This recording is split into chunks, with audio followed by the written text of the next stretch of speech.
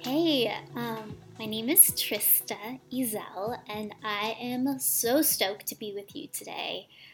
I put a lot of thought into what I would talk about today, and I really, considering the theme of this series, and I want to close it out strong, I am going to be talking about a brief history of women's spirituality.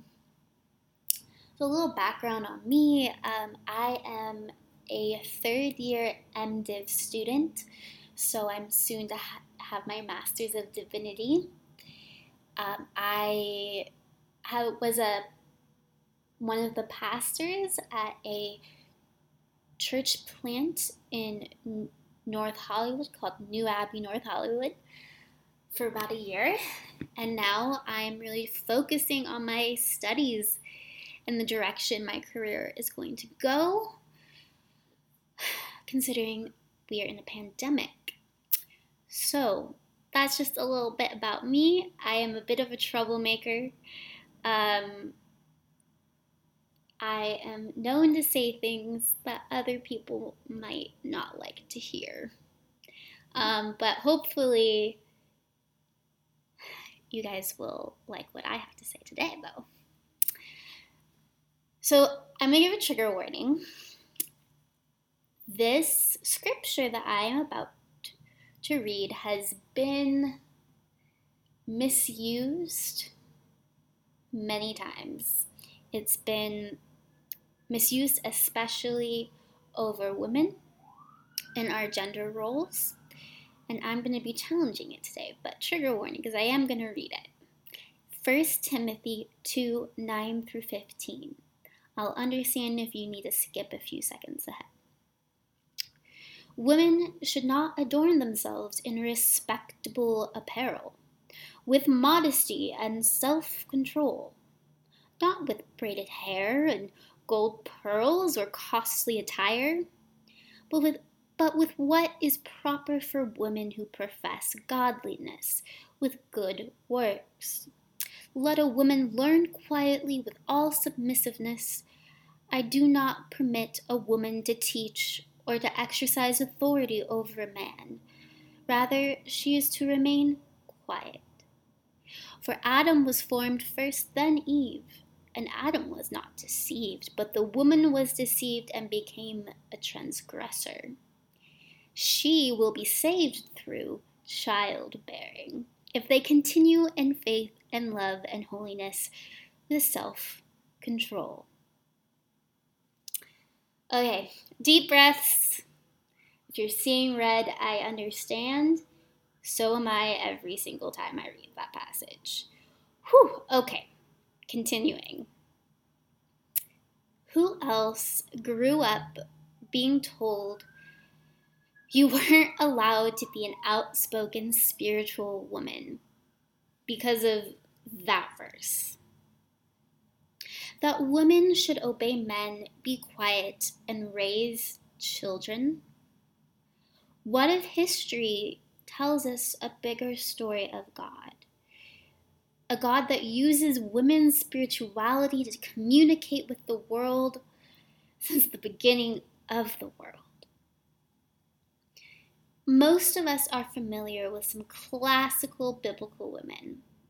Deborah the prophetess, who leads Israel to victory.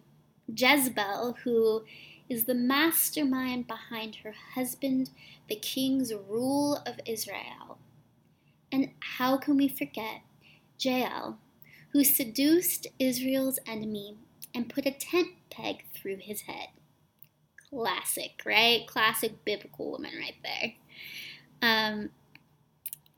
I kind of want to go and look a little bit into some indigenous cultures and how some women had spiritual rules. For example, in Australia, the indigenous Aboriginal women were and are to this day known as custodians of the earth.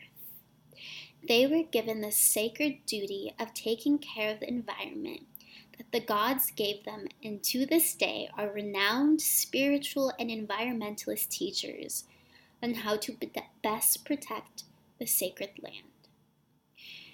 And in pre-colonial African tribes, they had priestesses who were known as spiritual mediums who had the ability to channel spirits who would help the tribes protect and nurture their land and food sources. Women have always had spiritual roles within the world and its many cultures. Today, I want to focus on 3 types of spiritual women: the mystics, the witches, and the abolitionists. So, what do you think of when you hear the word mystic? For some, this word conjures up visions of the weird, the uncanny, and the otherworldly. But church history is rich full of spiritual women and men who identified as mystics because they explored God through meditation. And through this meditation, they had visions, ecstasies, and embodied spiritual experiences that led to what they call as inner transformation. Now, mysticism is not exclusive to Christianity and has been observed in pagan, Jewish, Islam, Buddhist, and Hindu religions. Mystics believe they have had a direct and transformative experience with the divine. The Christian mystics were and are controversial, as many of the experiences described challenged the status quo of the church's traditional practices. Many of the women who joined nunneries and practiced mysticism were considered hysterical and sexually perverted, as they claimed to speak with authority from God and often had quote-unquote sexual episodes. My all-time favorite mystic is Hildegard of Bingen. She was absolutely one of the most brilliant and subversive people to ever walk this planet. She was known as a composer, a poet, a performer, a dramatist, a visionary, a prophet, a theologian, an exegete, the first sexologist, a cosmologist, spiritual leader, preacher, exorcist, philosopher, founder, correspondent, political advisor, monastic troubleshooter, naturalist, medical writer, linguist, noblewoman, nun, magistra, teacher, healer, and autobiographer.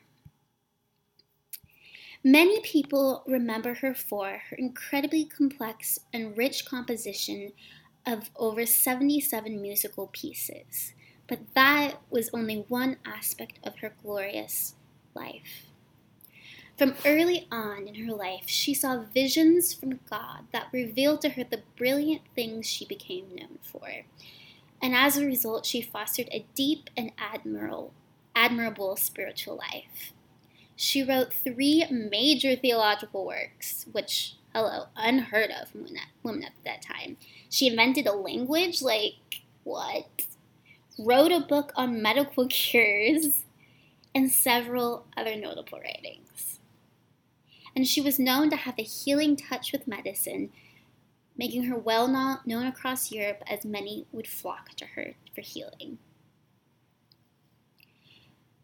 Now, my favorite part is Hildegard was the first person, not just the first woman, first person in recorded history to write down what the vaginal orgasm was like. And she later sketched it out by merging a vision of the universe that God gave her. Pause. Google the cosmic egg online right now, and you will see this universe, aka vagina, is thinly guised image of the vagina in orgasm. And as far as we know, it was the first correct vaginal image of its kind. It is proof of the patriarchal oppression deeply ingrained in the world that Hildegard is not one of the most beloved and famed women in history. Like, what? She's more impressive than most of the men that we've read about in our textbooks. Assuredly, many men purposefully left her out when teaching church history. She was not quiet. She taught men and women alike things about God and the world, and she brought countless works of beautiful art and music and poetry into the world. Hildegard is a woman of God that should inspire us to use our minds, our hearts, and our souls to express the beauty that God reveals to us, and that God does not limit God's power to one sex or the other, but uses all who are willing to make their lives meaningful. Now I'm going to be talking about the witch. Throughout history, thousands upon thousands of women were tortured, labeled evil, or murdered for supposedly worshiping the devil. This was the OG satanic panic, like way before the 80s. And it was deeply entrenched in the idea that women came from Eve, who was the first sinner who caused Adam to quote-unquote stumble, meaning that all women came from her, so they are innately evil. Wise women, spiritual women, and or non-Christian women who had spiritual practices and healing knowledge were painted out by Christian men to have sex with the devil, signing over their souls. Spiritual women, some Christian and some not, were vilified as evil devil worshippers anytime they did something that men did not understand or like. It was unfathomable that women could think for themselves, be knowledgeable, and possibly even hear from the divine. Similarly to mystics, the witches were simply outspoken and subversive spiritual women who were considered hysterical.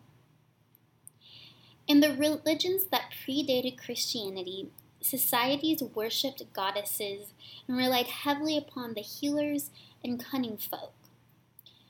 People who could had visions, could read your future, and knew how to use elements of the earth to help heal people of their diseases and ailments.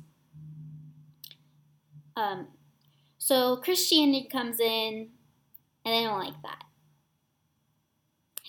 They come and they colonize other religions, and to the point of making these spiritual wise women, wise men practices, quote unquote, evil and quote unquote worshiping Satan.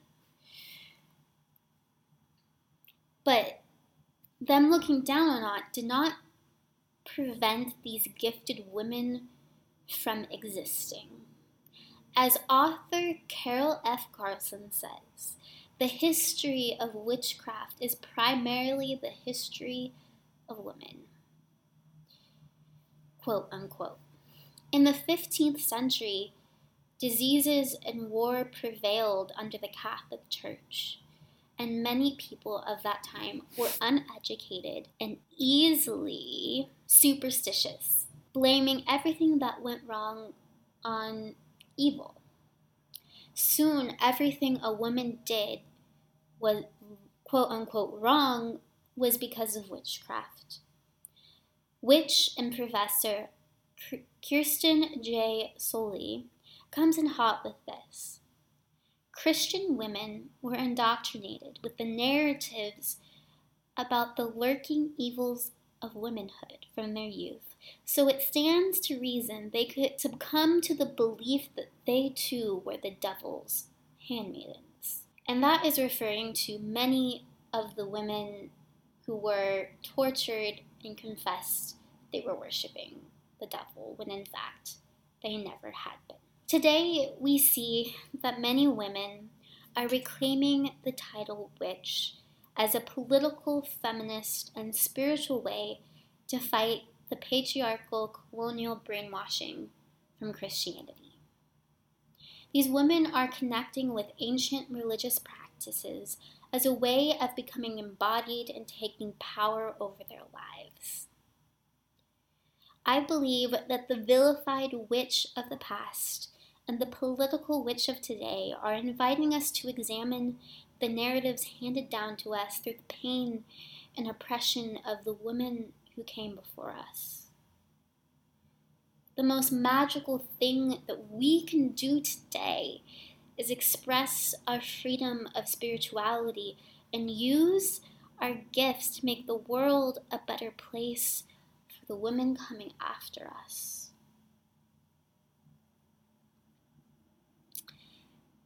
And now I'm going to be talking about two amazing Black women from the 19th century, Jarena Lee and Sojourner Truth. Jarena Lee and Sojourner Truth lived in 19th century North America, a country divided on the ethics and legalities of owning slaves, and the government and people would remain divided for the majority of the 19th century. The African American women who were freed before the 13th Amendment, like Lee and Truth, faced the double discrimination of being both African American and a woman. The Equal Rights Amendment allowing women to vote wouldn't pass until 1923. Historicist Darlene Hine explains, the cult of domesticity placed Black women in a double bind that centered on their work and virtue. Not only were they forced to work to supplement scarce family resources, but also their jobs outside of the home reinforced their perception of their lack of virtue. The radicalization of Lee and Truth's religious and social agency and their active refusal to submit to expected roles based upon race, class, and gender become even more important and blatantly subversive when considering the intense resistance they undoubtedly faced. The religious context that the African American operated within in the 19th century North America is complete only with an understanding of the religious context of their indigenous ancestors who were ripped away from Africa. While there was colonization in Africa before the rise of the North American slave trade, and some Christianity and Islam had influenced area of Africa, and this influence is found in aspects of how the African American person in the 18th, 19th centuries interpreted Christianity. The idea of a one true God, like the Christian religion puts forth, was not completely foreign idea to the indigenous African religion. Diving deeply into the indigenous African religion practices helps us to understand that Africans were not as savage and godless as many colonizers would often classify them. They had insight and an evolved point of view of interacting with the divine within the tribal and natural context that they were given. As African American slaves were forced to be both separate from white culture, but also forsake the culture of the homeland, they found subtle ways to reclaim their religion with their own approaches to, a scholar quotes, the names and words of African gods were replaced by biblical figures and Christian imagery. African style and European hymnody met and became in the new spiritual thing. African American song to express joys and sorrows of the religions which the slaves made their own. It is noted that many African American studies show how slaves would use the constrained religion forced upon them as ways to subvert the oppressive norms and gain some control over their bodies. Jarena Lee is mostly known for being the first African American woman and author to publish an autobiography. Her work was revolutionary in that it addressed the issues she faced of being a disembodied African American servant and from being separated from her family. For instance, she discusses how the disembodiment of her worth as a human being led to her suicide attempts, and her mystical visions that changed her trajectory to becoming an embodied abolitionist and preacher who found her life to be worth living. She would eventually challenge ideas around women's ability to lead churches. Lee's embodied work would go on and spark an entire genre and revolutionary movement for African American women, writers, and preachers.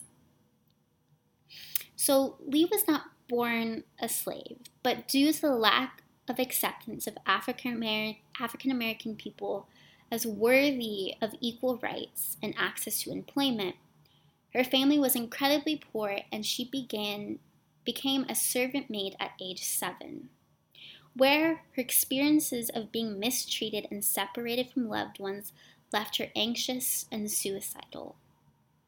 The violence that was inflicted upon her body and spirit caused extreme disembodiment, an erasure of her identity as a valuable human being and African woman. Lee describes her first mystical encounter with God as saving her from her first recorded suicide attempt. And this is from Lee's own words. At the time, I had a book in my hand. It was on a Sabbath morning about 10 o'clock. To this place I resorted, where on the coming to water I sat down on the bank, and on my looking into it, it was suggested that drowning would be an easy death. It seemed as if someone was speaking to me, saying, "Put your head under, it will not distress you." But by some means of which I can give no account, my thoughts were taken entirely from this purpose. When I went from that place to the house again, it was the unseen arm of God which saved me from self-murder. Unquote. A similar situation would happen again, but this time it left a lasting impression on Lee. It is not a small thing that Lee's mystical encounters serve as conduits for her finding a reason to live. The disembodied nature of slavery and servanthood had an impact upon the African American community and consistently attempted to rob them of their humanity and their divinity. Lee, realizing that God cared enough to intervene and speak to her, reinforced the indigenous African idea that her body was sacred ground for the one true God. As mentioned earlier, Lee describes a physical sensation of freedom entering her body through a jolt of lightning. This is a manifestation of her spiritual agency in embracing embodied liberation. The dark shackles of oppression had been ripped away from Lee, and she had become a liberated woman from the inside out. Lee refers to moments where she is filled with the power of the Holy Ghost. A remarkable subversive statement coming from someone who occupied the space of the most disempowered identity in North America, the African American woman. The spirituality that Lee participates in is very important to her journey of spiritual and physical agency. While this encounter these encounters that she had does follow the language of conversion testimony of the 19th century, there is a subtext of which activist James Cone would one day coin to be Black liberation theology. Sojourner Truth is renowned for her legendary fierceness and prominent voice in both the abolitionist movement and the African American church. Unlike Lee, Truth was born into slavery and faced much more mistreatment and abuse. It is believed that one of the women that Truth was enslaved to sexually abused her. Her access to education and religion was limited to early instruction from her mother. The severity of her disembodiment placed upon Truth through slave labor and exploitation is proportional to the work of reclaiming the embodiment and ownership of the African American identity that Truth would dedicate the second half of her life to. In Truth's narrative, her life, the disembodiment of an African American slave identity, was brutally painted in comparing them with being treated like a cattle in Truth's living conditions and in the slave auctions. Similarly to Lee, Truth struggled to see herself as worthy of her own identity. When reflecting upon her years of enslavement, Truth reveals she was terrified of her masters and believed her life's purpose was to please them at all times. As was common to many slaves, Truth's idea of God was distorted to conflating the divine with her slave master. The distortion of God to the African American slave connects to the disembodiment of their bodies and spirituality that occurred when their ancestors were taken away from their homeland and their indigenous African religion that had treated their body as the place where God met them. While Truth's mother had passed on a mostly disembodied approach to God, she had also encouraged Truth to call out to God when she was in trouble. My children, there is a God who sees you. He lives in the sky, she replied. And when you are beaten or cruelly treated or fall into any trouble, you may ask of him, and he will always help you. This was a quote from Truth's autobiography. Truth's spiritual encounters began when she recalls her mom's teaching to pray when she was being beaten horribly by her master. Initially, prayer does not seem like an overwhelmingly subversive act. But for Truth, this crying out to God is the first step she takes in claiming spiritual and physical agency and embodiment, as she finally is recognizing that she held in herself enough humanity for abuse to be wrong. Truth begins to create her own place for worship. She calls it a sacred space that creates conditions in which nature could mediate the spiritual forces and the divine power inhabiting our sacred social world. The action of creating her own place to meet God is an act of returning to her indigenous African roots, of believing that God desires to meet people, and as a response to the objective conditions of violence and abuse. Her narrative goes on to describe a mystical vision Truth receives during prayer. "Who are you?" she exclaimed, as the vision brightened into a form distinct, beaming with the beauty of holiness and radiant with love. She then said, audibly addressing the mysterious visitant, "I know you, and I don't know you," meaning, "You seem perfectly familiar. I feel that you not only love me, but that you have always loved me. Yet I know you not. I cannot call you by name." "Who are you?" was the cry of her heart, and the whole soul was in deep prayer, but that this heavenly personage might be revealed to her and remain with her. At length, after bending both soul and body with intensity of this desire, till breath and strength seemed failing, and she could maintain her position no longer, An answer came to her saying distinctly, "It is Jesus." Just like Lee, right before the vision, she feels a bolt of lightning run through her body, symbolizing the life-giving and liberating nature of these spiritual experiences.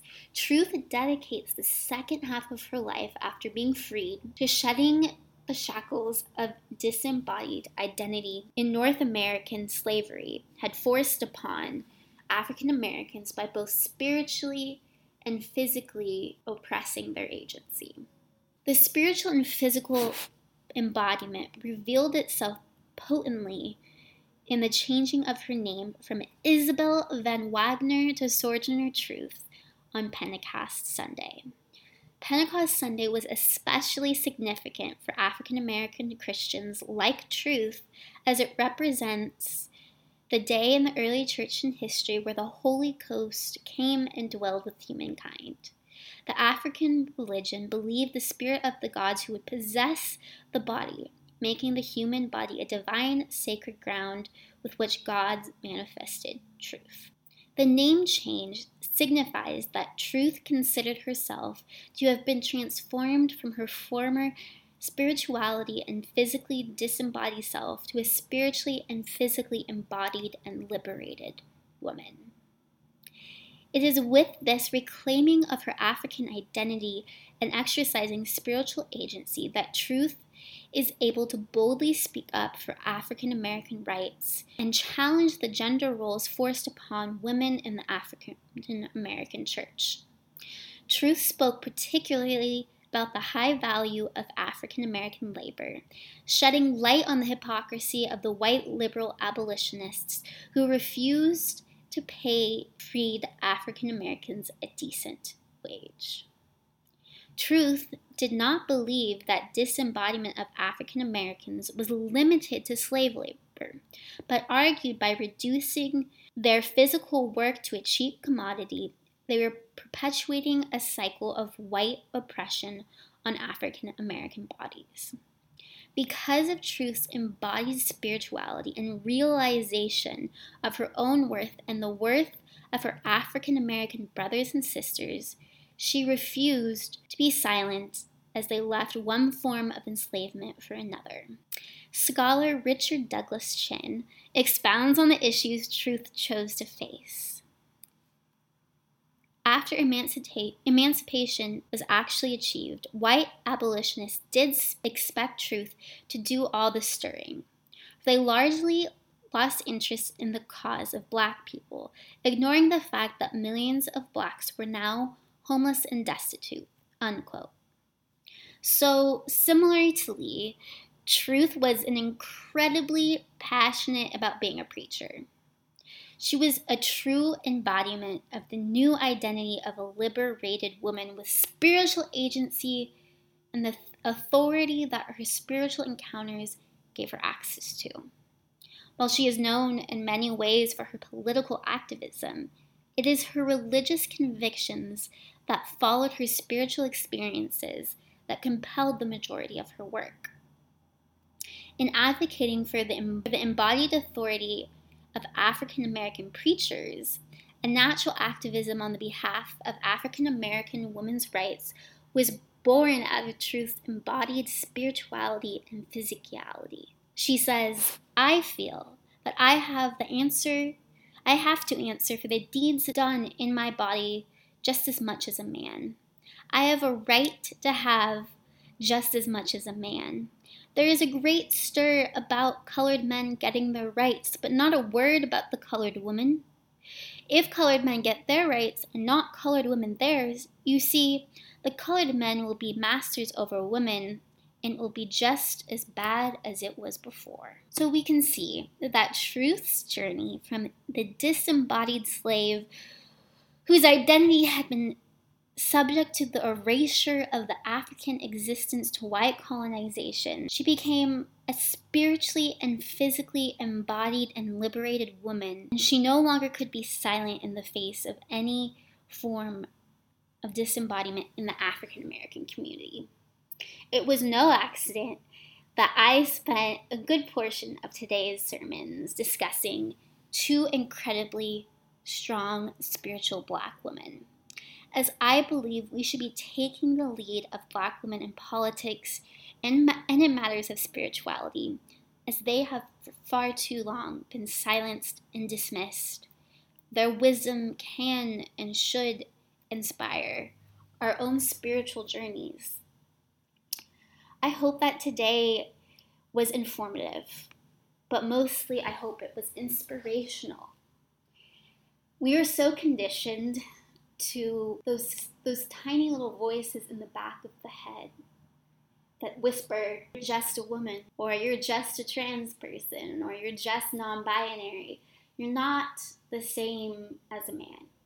And even though we have deconstructed those ideas and that we are strong feminists, we still struggle every day, especially within the church and within religion. I can't even think of how many awful messages I have received, degrading, terrible messages from men, because I have chosen to be outspoken on matters of leadership. This is our reality. But as history has shown us, there is never a moment where women have not still been amazing spiritual leaders. We have always existed. We will always exist. And it's never too late to claim your identity as a spiritually liberated and embodied human being. Thank you so much for listening today.